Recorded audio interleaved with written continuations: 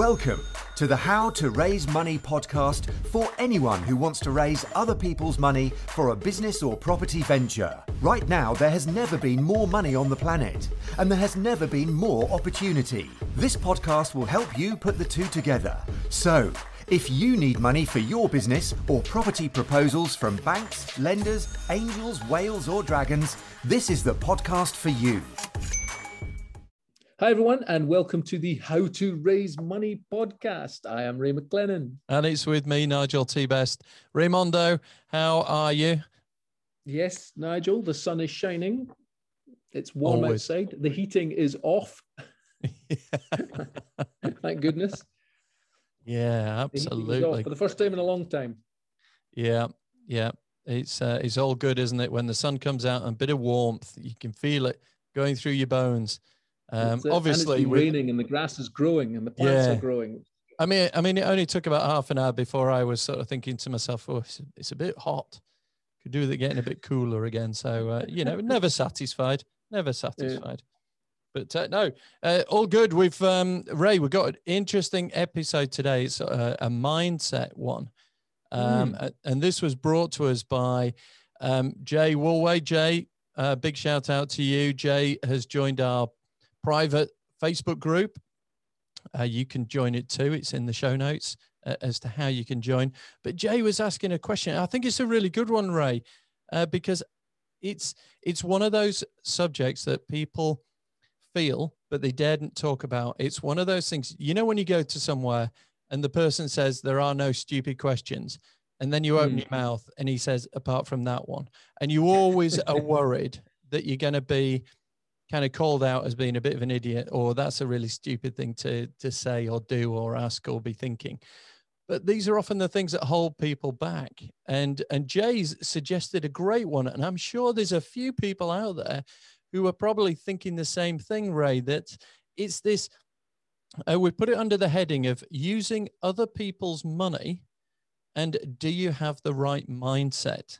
So we're going to do a little bit about what other people's money is and using it, but this one's about the mindset, because Ray, it is a nervous time. If you're asking anyone to lend you money, there's an element of nervousness about it, isn't there? Well, of course, it's because you don't want to be rejected and you want to make sure you're getting it right, and you think you've only got one shot at it, which of course is not the case. You don't have one shot at it. There's a lot of money out there.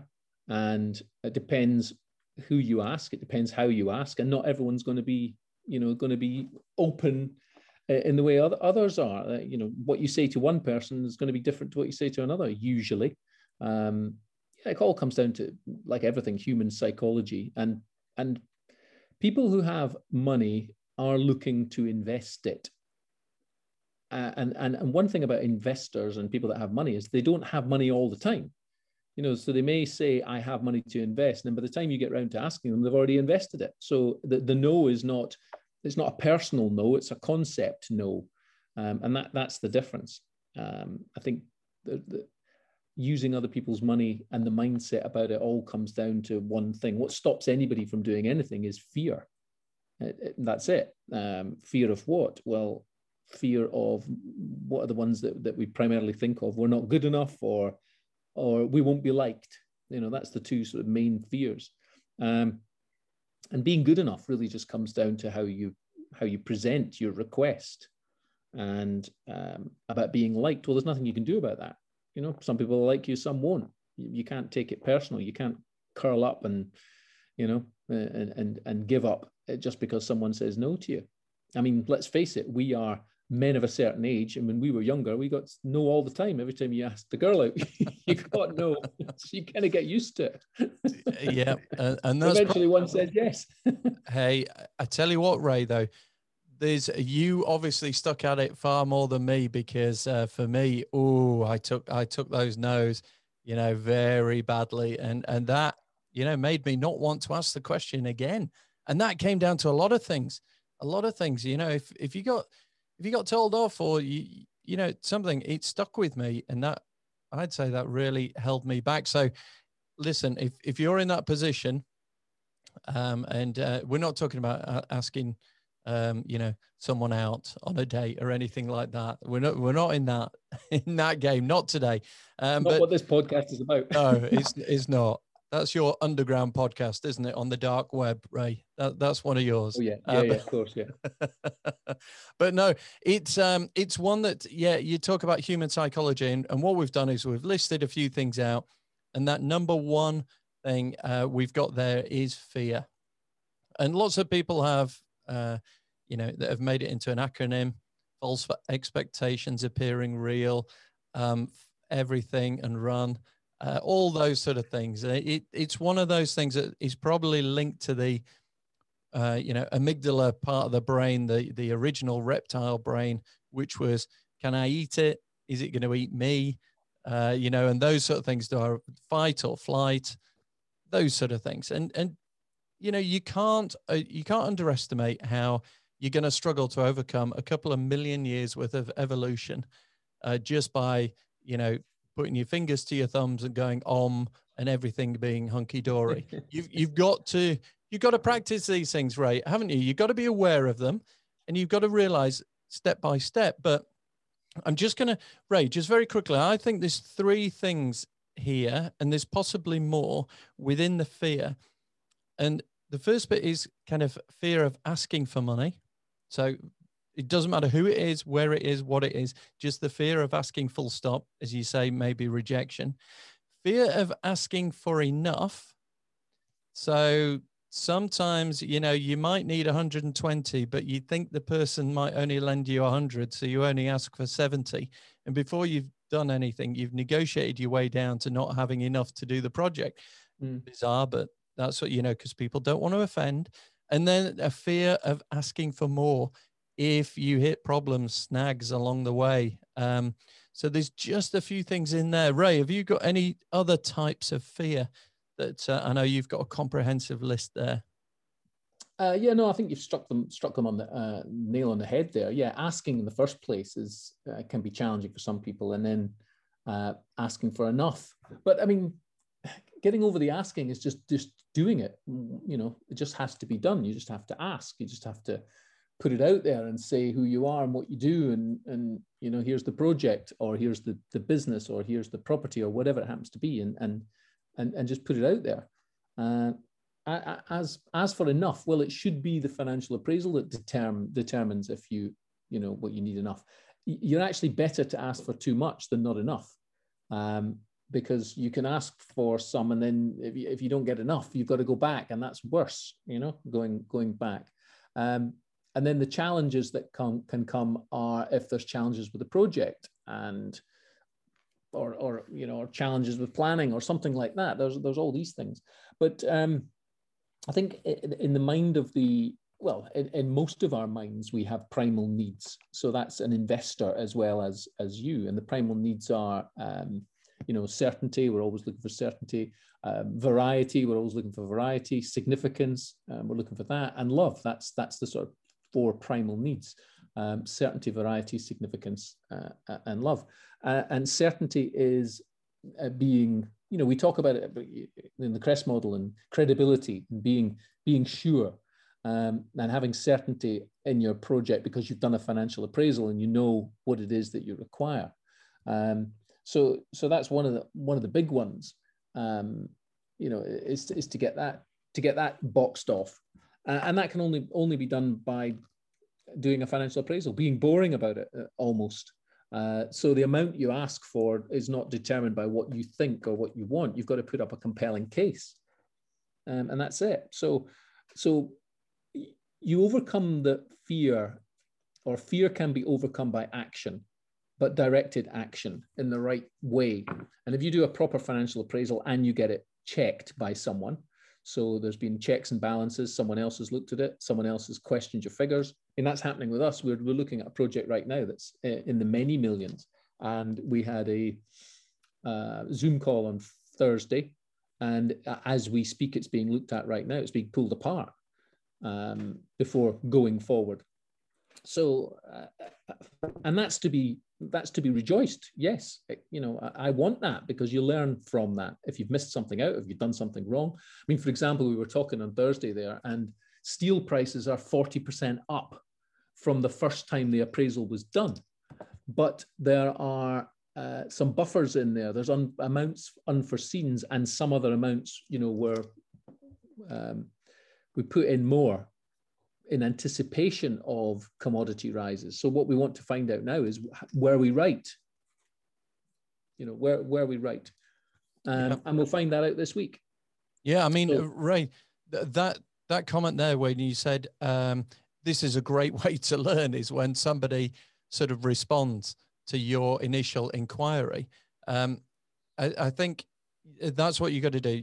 They say feedback is the breakfast of champions, and it is. And when someone's giving you feedback, do not defend it.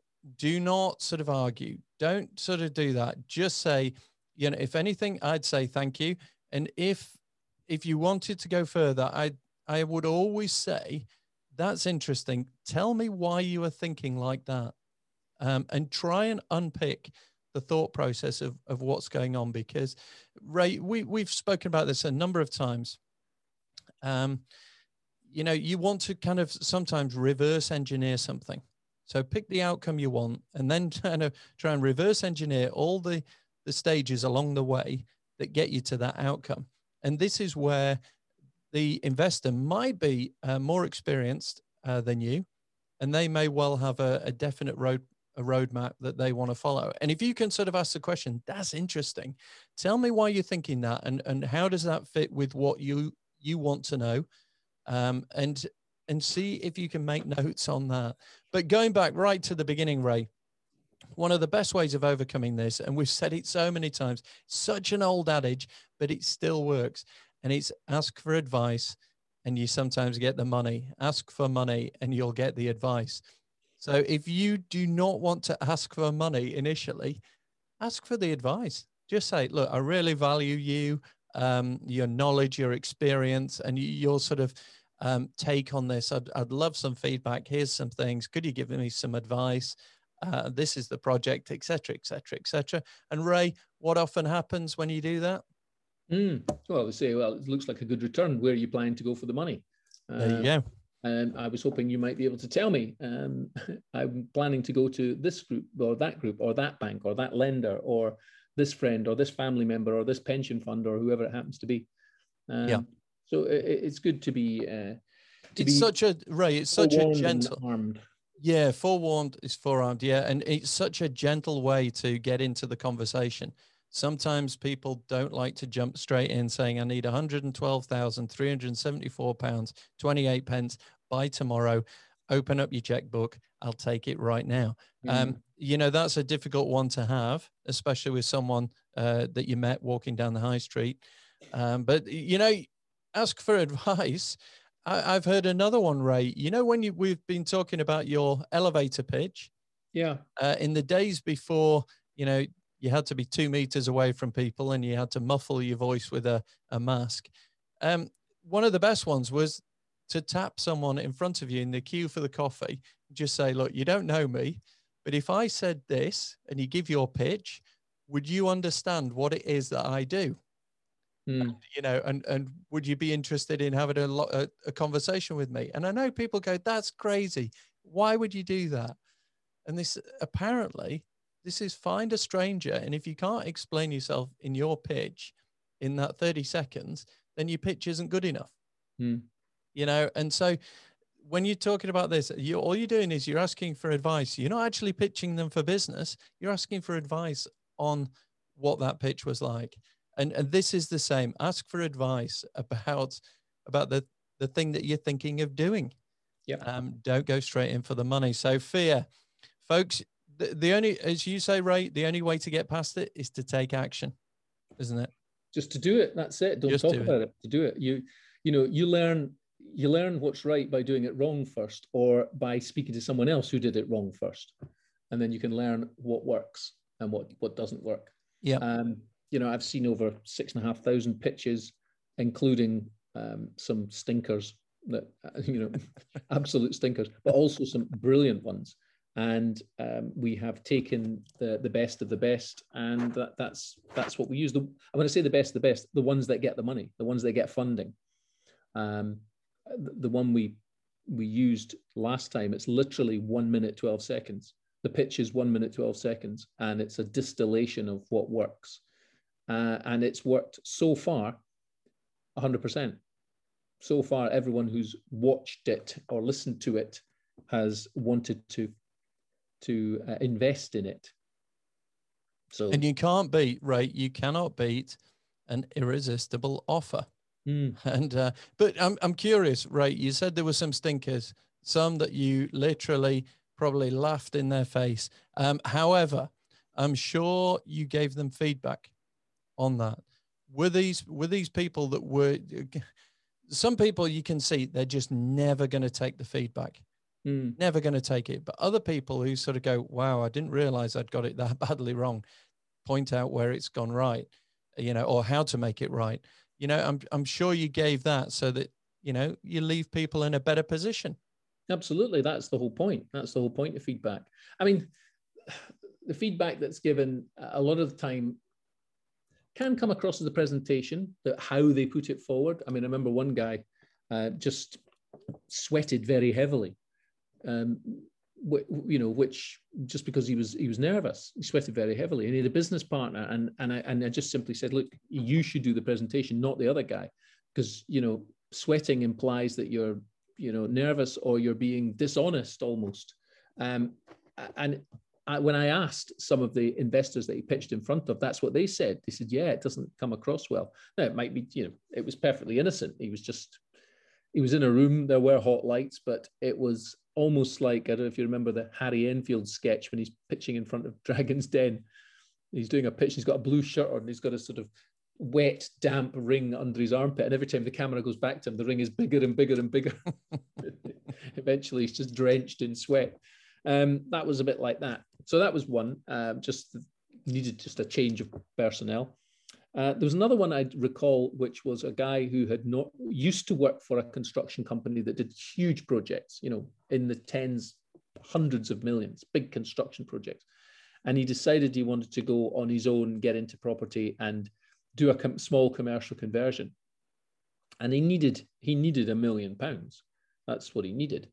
But he came across as so condescending that, you know, oh yeah, I've done projects worth 100 million and 50 million, and now I'm going to do this one, and, you know, it's no big deal sort of thing.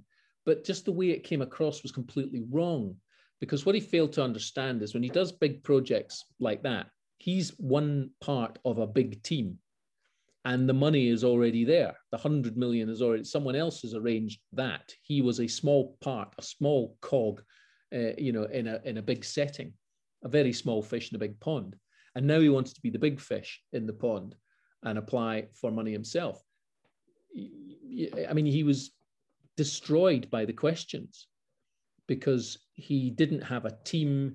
He hadn't, a lot of the things he took for granted with the bigger firm, he hadn't built into the business plan. And it was an absolute car crash. Now, just remember that one. So those are two sort of presentations that just went wrong. But, and then the others. I was going to say, but from that, Ray, that feedback there, it's either going to work. Because what I mean by that is, you know, overcome your fear, because once you've been asked those difficult, awkward questions a couple of times, you're ready for them. Yeah.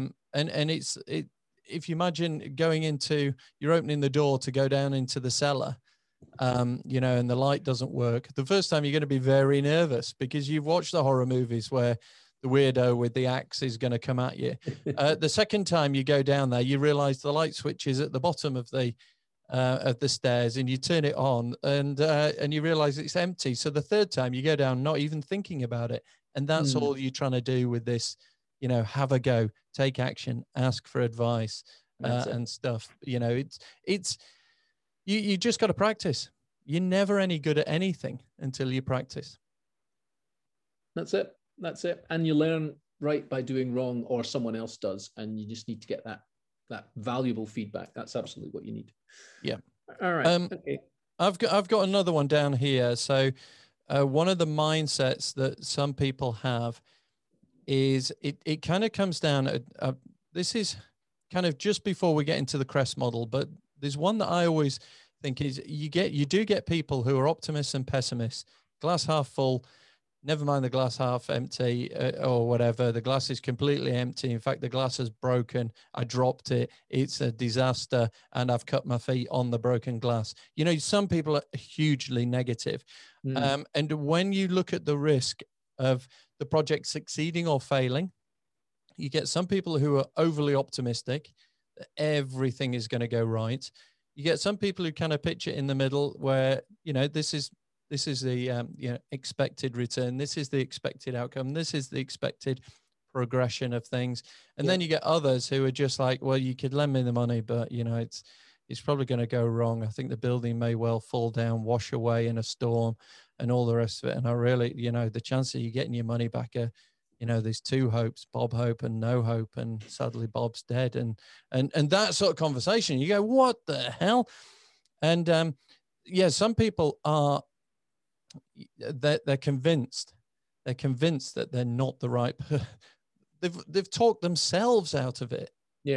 And it's strange, isn't it, how we get this overly optimistic field of roses, everything's going to be beautiful, or everything's going to be doom and gloom, and somehow whichever you are, you got to bring yourself back into the middle ground a little bit more. Yeah. Well, I mean, that comes under the heading of what if, you know, what ifs. And that's where, you know, we talk about CREST model and we talk about credibility, which is usually a team of people.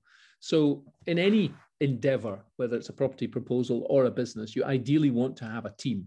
You don't want a lone wolf. Lone wolves very rarely get backing. It's the team that gets the backing. And it's good to have in the team someone who's optimistic and someone who's pessimistic, because they balance each other out. But it comes under all the what ifs. So, you know, what if we don't get planning permission? What if, I don't know, what if commodity prices go up by 40%? What if, you know, et cetera, et cetera, et cetera, all of that. I mean, what's being balanced off by the one that we're doing is the GDV was based upon historic sales figures, you know, from 2 years ago, and the prices have literally shot up in that particular area. So the 40% rise in steel is going to be clearly offset by a rise in value, and that's happened. You know, if we talked about this 20 years ago or 30 years ago, to be the same thing. I mean, a big what if from 20 years ago, 30 years ago was interest rates. What if interest rates shoot up? You know, what if inflation kicks in? Well, there's all these sort of things, but you can talk about it till the cows come home, but you've just got to get on with it. You know, there's never, I think, you can look back and think, well, that was a perfect time. That was a perfect time. But the people then in the moment didn't think it was a perfect time. It's like right now, a lot of people think it's a perfect time and a lot of other people think it's not a perfect time. You just have to make a decision and go with it, but you just have to do it, you know. You've got to get on with it and do it, and then you'll find out. You know, as long as you've got the financial appraisal and the parameters covered off, you know, there's nearly always there's always an exit. There's always a way out. There's always things that will come in and from left field. That's just life. That it's about talking about mindset. It's about your ability to handle that sort of thing, you and or your team. And if you've looked at all the what ifs and you've got your financial appraisal, then you know you can move swiftly. We've looked at projects where we were about to do one thing, and when it came to construction, we've decided we had to do something completely different because the one we were looking at didn't work. I'm thinking about, you know, do you do stuff as HMOs? Do you do it as buy-to-lets? Do you rent? Do you sell? Many years ago, I was buying property to do serviced accommodation. Changed all the rules. So we didn't think that would happen, but how did we pivot? Well, we simply turned them into HMOs, and then we decided to go for serviced accommodation in a different way. Instead of having separate units, we would buy one whole unit and do it. So it always happens. It always happens. It's just, you've got to get on with it. Absolutely. Yeah, I mean, it's so true. I think the theme, folks, if you're listening to this, is you got to get on with it. You got to give it a go, take action. That's the clear thing. And some of the things, Ray, that you're sort of coming back to, folks, have a look in the show notes, because if you go to the website, you can download what we've, you know, fairly modestly titled The Perfect Template. for putting something together like this, where you are asking for investors to a deal. Have a look through that. Make sure you've ticked off all the boxes in there as to all the aspects of the project that people may well ask you questions. And if you can do that, then you're going to be in a much better position. But Ray, it wouldn't be an episode of the How to Raise Money podcast without me talking about toothpaste, about the Crest model. Mm-hmm. And, you know, a lot of people, when they're thinking of borrowing other people's money or using other people's money, they may well be aware of the Crest model and what we talk about here, but they think, I've got holes in this Crest model. I've got gaps, you know, I've got problems here. They're going to spot it and all the rest of it. What would you say to people who think they've got bits missing in the Crest model? Well, bring it up. Ask, like you say, ask for advice. You know, we've had in Q&A sessions, we've had investors throwing questions to people, and as I always say to them, if you don't know the answer, say you don't know, and ask for advice. Say, well, what do you think I should do? So, for example, we had a lender who said, we are only going to lend if we can get shares on the board and become directors in the company, until such time as we get paid back, and then we'll reverse out. So, you know, they hadn't considered it. The borrowers hadn't considered it, but it wasn't an issue. It wasn't a problem. So, for example, when you set up an SPV with one person. Don't issue any shares, but let that one person get the bank account opened. That gets the admin done and out the way. And then later on, and by the way, if you set up shares, use 10,000 shares of a penny rather than 100 shares of a pound. It's much easier to divide. So it's silly little things like that, that when you've got that set up, then when somebody wants to come in, lenders, which invariably some will, no, not all of them, some, you know, we've done one there with Aldermore, and they were just quite happy to, you know, it was just a term loan. They didn't want any part of the company or anything like that. But we've got another one now, and they're looking at a seat on the board, a directorship, and a shareholding that they will hold on to until such time as they get their money back. Again, that's fine, absolutely fine. That's how they want to do it. Then that's part of the security part, isn't it?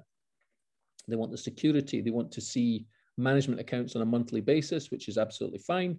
You know, it's whatever makes that person happy. Remember the human needs of certainty.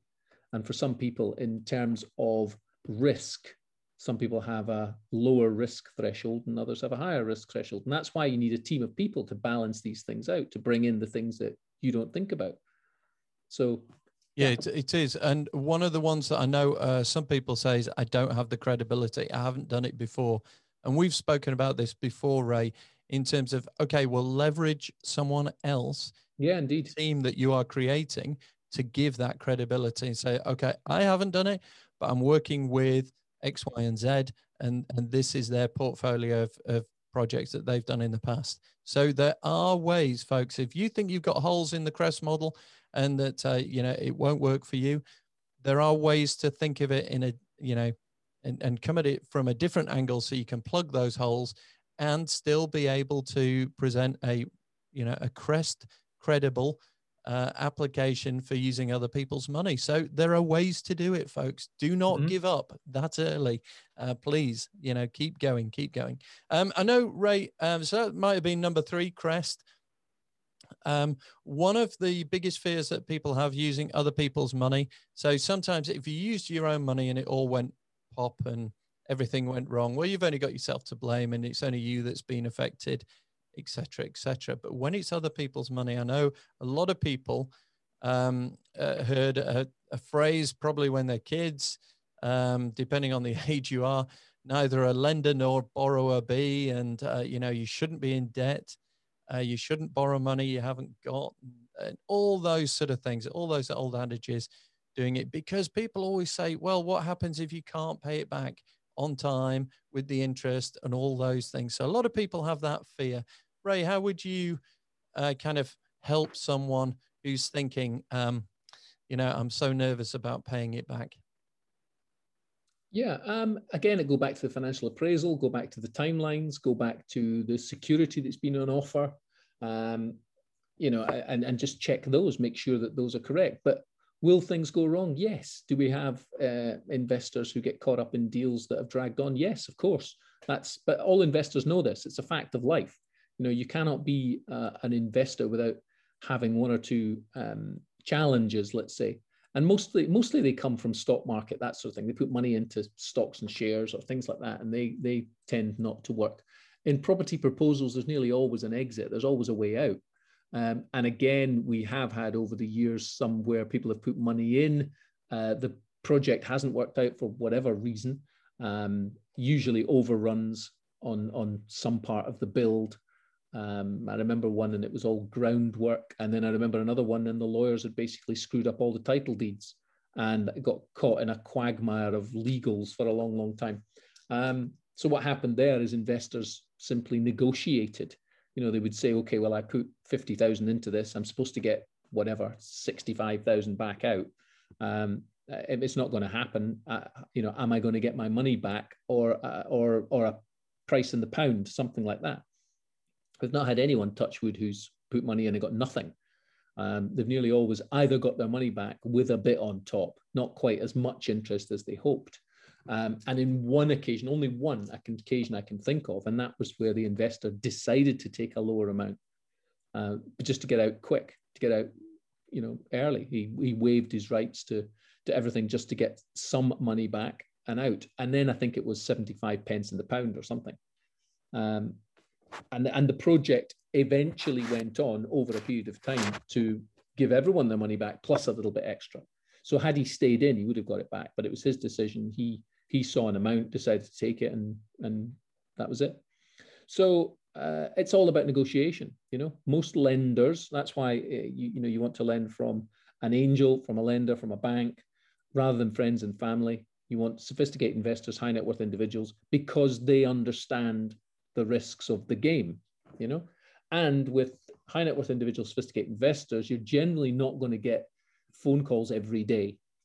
With friends, family, or smaller investors, they've got a small amount of money to invest, and then they tend to want to know what's happening to it all the time, which is fine. We do encourage people to do a follow-up Friday, which is just to say how things are going. Not everyone does it, but we constantly push that to happen. And then there are other investors that just say, no, I don't want to see you for a year, just leave it. Let's see how we get on. Because they have a balanced portfolio.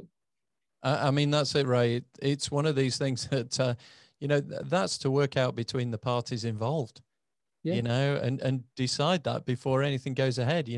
How often do you want this information? And number 5 I've got down here is communication, but a slightly different angle to it. But they're paying it back on time. Folks, if you have gone through the template, if you've done the financial assessment, if you've taken account of contingencies, potential variables, variances, difficulties that might be incurred, time, the time scale extending or whatever, these are all factored in. So you should only be at the point of asking for other people's money when you have as much information as you can reasonably be expected to have at the point you're asking for it that demonstrates that this should repay on these particular terms. That's the expected return. And I know a lot of people say, okay, property, if you get a bad property, a property deal that doesn't go how you want, it's a bit, someone once said, it's a bit like a bad haircut. Now, I'm not the greatest person to talk about haircuts, because if you're watching this on the Facebook group or anything, or on YouTube, you'll see I don't have a great deal of hair. It's all slipped around the sides. But, people say it's like a bad haircut. It will grow out. And if you can negotiate enough time, property, if you have a look and you say, oh, property doesn't always go up. Well, if you could go back 100 years, I think you could probably buy London for, what one building would cost now. So property does keep ticking up. Yes, there might be a dip where it drops down a bit, but then it keeps coming back. So it's a bit like a bad haircut. You might have dyed it the wrong color. You might have cut it too short or whatever, but it's going to grow back out. So you should have done the homework there, folks, before you start asking for other people's money. That should give you comfort and the investor comfort that this is going to pay back with the interest on the time, you know, in the time scale that you're proposing and all the rest of it. But Ray, number 5, carrying on for the communication thing. One of the things that I always think is amusing is, and hey, I've done it myself, you know, doing JVs, other people's money and things, is you're so excited about the front end and getting the money and getting started. You don't talk about how this is going to end, what the end point is, how the separation, how the divorce, how the settlement is going to happen. And you don't lay out the terms of it, what happens in these situations and things. So if you are nervous about, well, I don't want to be on the hook to this person forever and a day, you know, define the end point, say what it looks like, and say what triggers it and who can trigger it and all the rest of it. So it's funny, Ray, isn't it? Some people are so excited at the front end, they forget to negotiate or think about the termination of everything. Yeah, no, indeed. Well, I mean, we talk about, again, in the CREST model, credibility, return, exit, security, and trust. And exit is in there. That's the end point. What is the exit? It has to be clearly defined.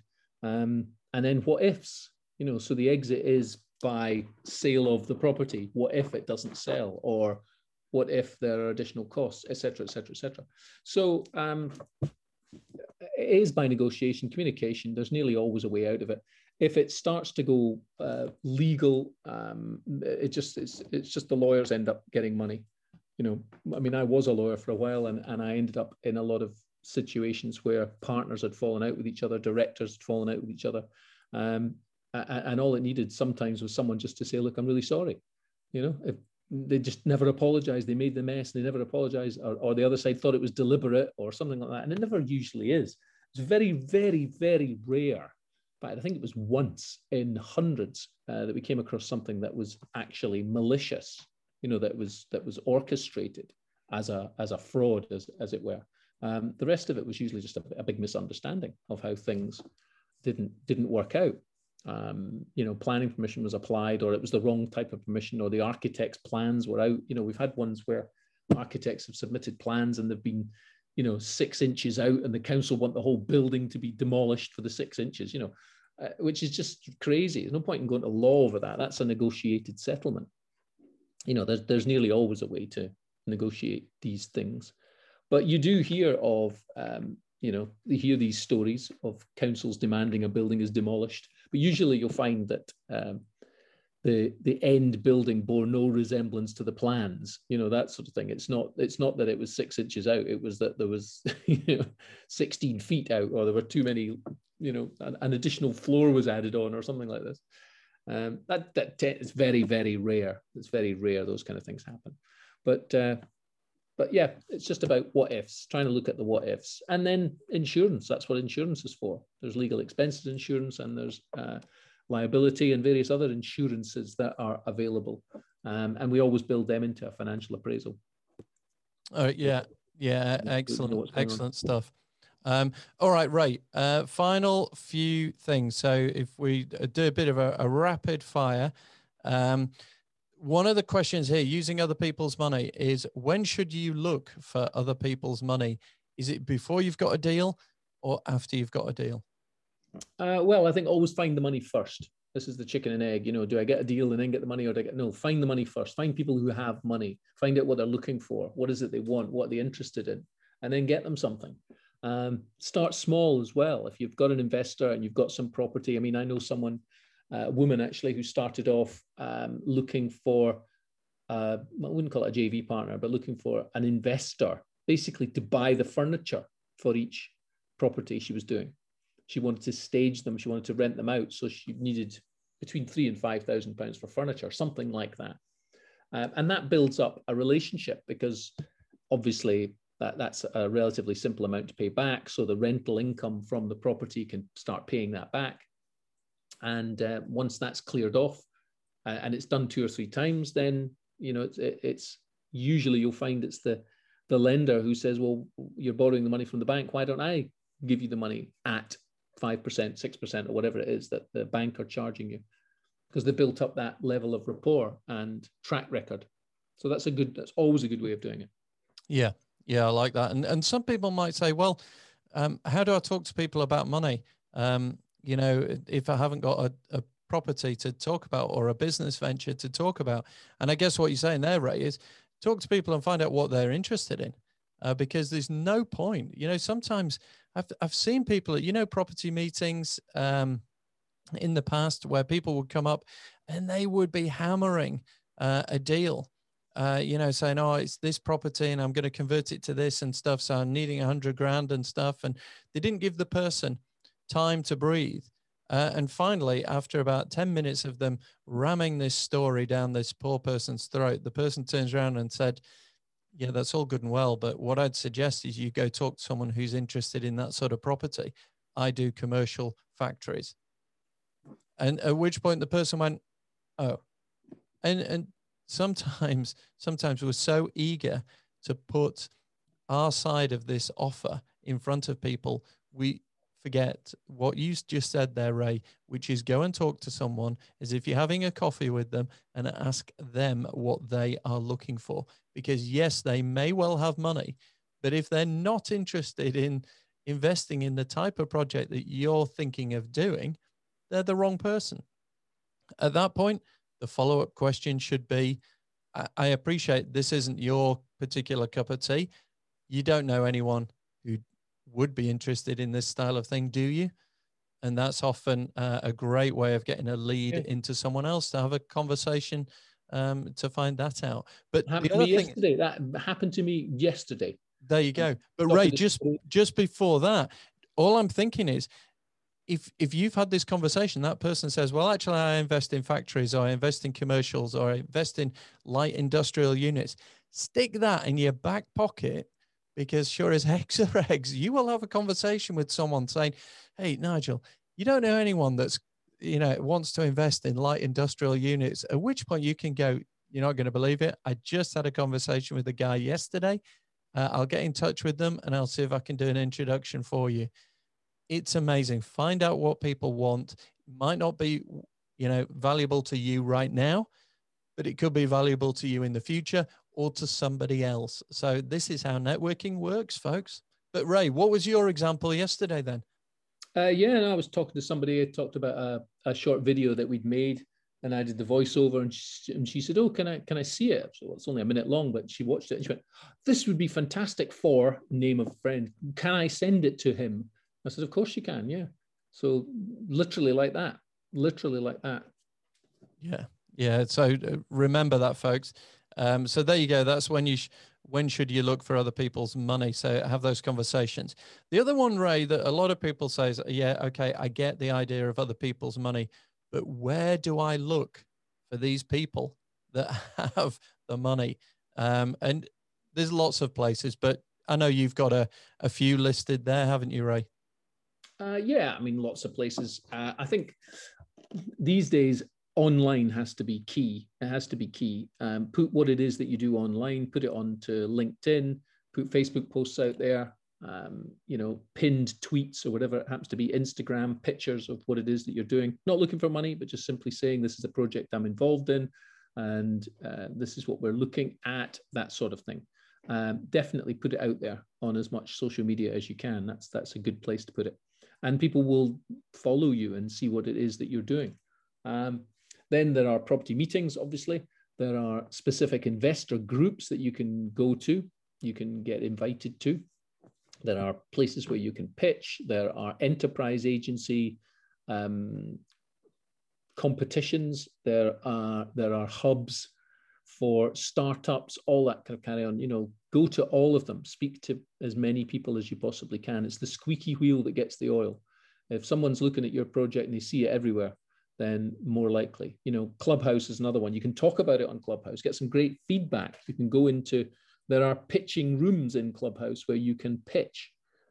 Pitch Me Anything in 2 minutes is run by a guy called Manny Fernandez. You can go in there and literally pitch.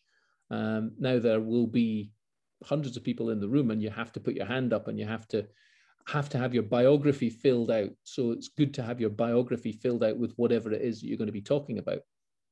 So they'll look at your profile and see you and then invite you to speak. And then literally they will say, okay, you have 2 minutes. What's your story? And then you launch into it. And then about pitching, there's all sorts of things. We use the CREST model, but you obviously need to say what is the problem you're solving, who's your team behind it, what return are you offering, what's the exit, that sort of thing. There's a process for doing that, but yeah, put it out on social media, put it out there, go to events, speak to people. Like you say, speak to the person in front of you. You don't have to. You don't have to necessarily.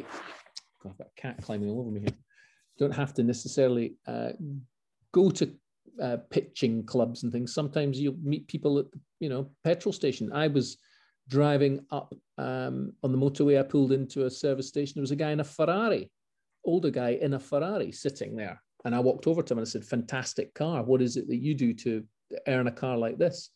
"I'm in construction," he said. I got chatting away with him and we exchanged details. Now he's in the northeast of England, but his profile was quite incredible, and that was just because he was sitting in a Ferrari.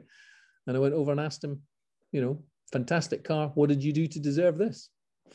And he was chatty enough. And there were people taking pictures and nobody coming over to talk to him, but it was a lovely car and it was a sunny day and the roof was down, so it was easy just to walk over and say hello. I mean, like yeah, right. That's a really interesting thing. I think that's one of the things. So you haven't gone over there and asked for money from the guy in the Ferrari, because that would be fairly crass and crude and all the rest of it. But you've gone over and kicked off a conversation, and that conversation could lead to something down the line whereby you invest in him or he invests in you or something like that. You just never know. But in this country, and I'm talking about the UK, I know we've got listeners all around the world, and hello to you. Thank you for listening. But here in the UK, the British Reserve is not to go and ask someone, something like that. But the weird thing is, when you do and you're polite, and you're not doing it in a threatening or jealous or condescending way, but you're doing it as a genuine, I'm interested and things like that. It's amazing how generous people can be with their time and explanations. Mm-hmm. And take those opportunities.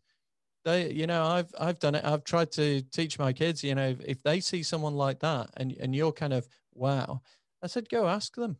Go ask them. I said, I'm fascinated. What is it that you do? And if they tell you, you could say, and how, if I wanted to do that, how do I go about doing that? And they'll often give you a breakdown as to how they got involved in it, and what you had to do to get in a position to be, getting something like that.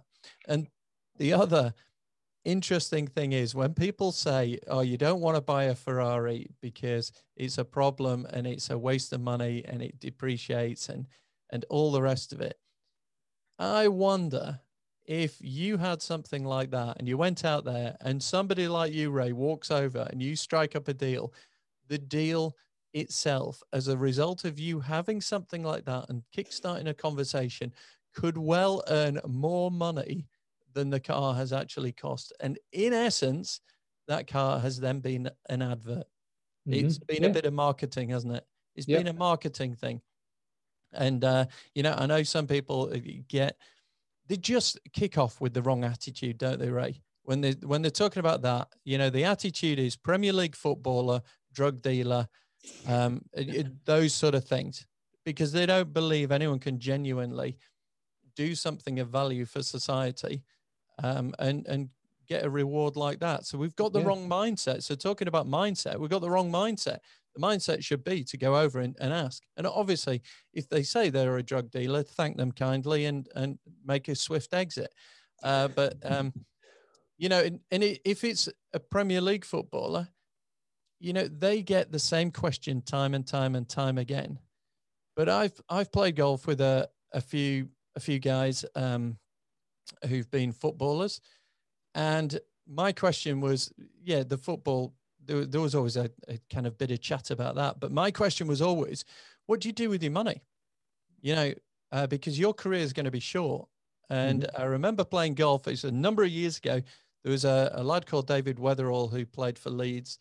And I remember playing with him, and he was already buying houses. He said, look, my career could end tomorrow. He said it could end today on the golf course. He said I could just roll my ankle in a hidden hole or something, an undulation, and that could be me out, and it could be done. I said, what am I going to do with my time and my money?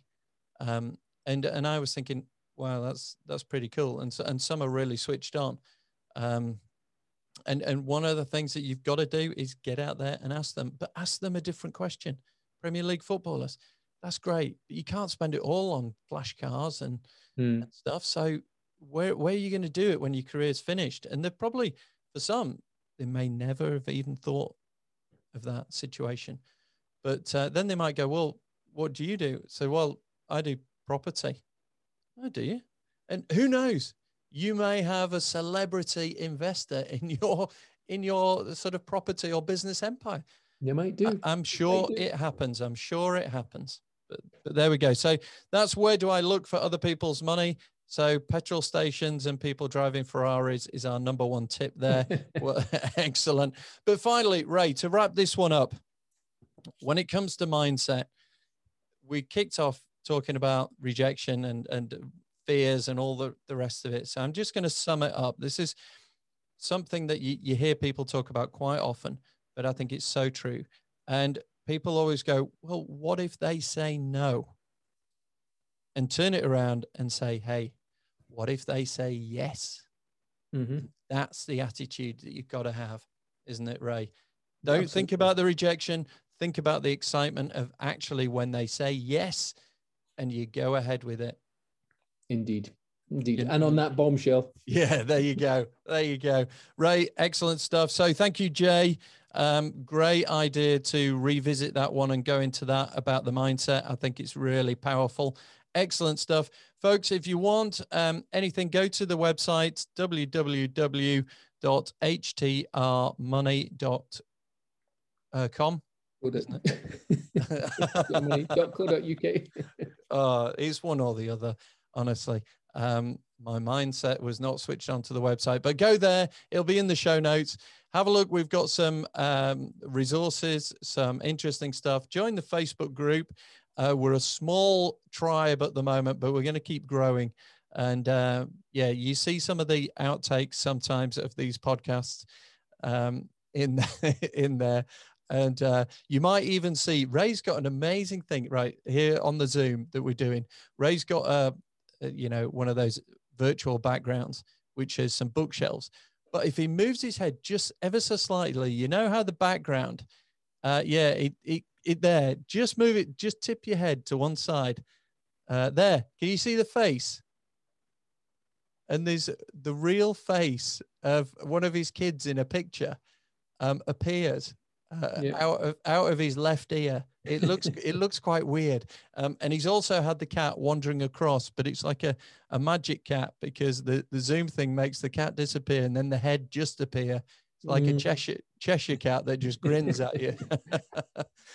So there we go. Have a look at the show notes and get in there, get in the group, say hello. Love to hear from you. And do what Jay did and suggest a topic for us to revisit. So, Jay, hope that one helps for you. And Ray, are you going to sign us off? I have been Ray McLennan. I'm still Nigel T. Best. Excellent stuff. Thanks, everyone. Bye for now. Thank you for listening to the How to Raise Money podcast. It's made for people who want to raise money as debt or investment equity for their business or property proposal or empire. See you next time, where we can show you how to raise money. There is abundance. There is money enough for everyone on the planet. The question is, who has yours?